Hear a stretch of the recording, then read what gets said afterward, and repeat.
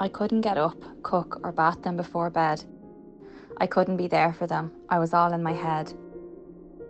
We couldn't go out somewhere and have fun. I needed the money for drugs. It all weighed a ton. It's drugs that I need. I told myself I have a habit to feed.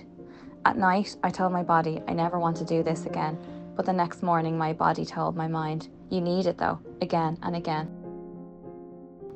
I needed help and I needed it quick.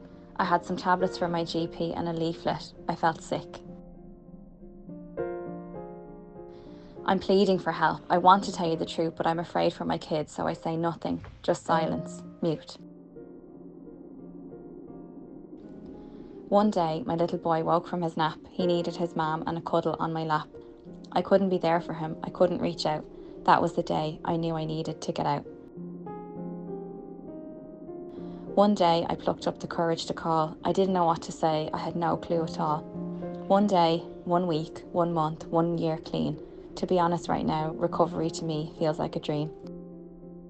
I look at my kids and they beam with pride. We're healing together, side by side.